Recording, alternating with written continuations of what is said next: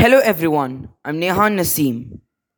In the last class, we learned about the economy of the Republic of Kazakhstan.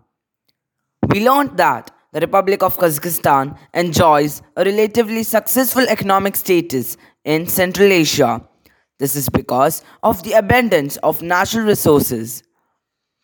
It is the country with the largest economy in Central Asia. It has a GDP of roughly 181.7 billion.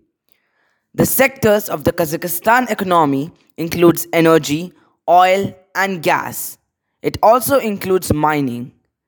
In the energy sector, Kazakhstan produced the highest amount of uranium in the world, which accounts for roughly 35% of global production. Its uranium reserves are the second largest in the world. In the oil and gas sector, Kazakhstan has the largest proven oil reserves in the Caspian Sea region. Kazakhstan's crude and condensate output in 2019 was 1.965 million bpd.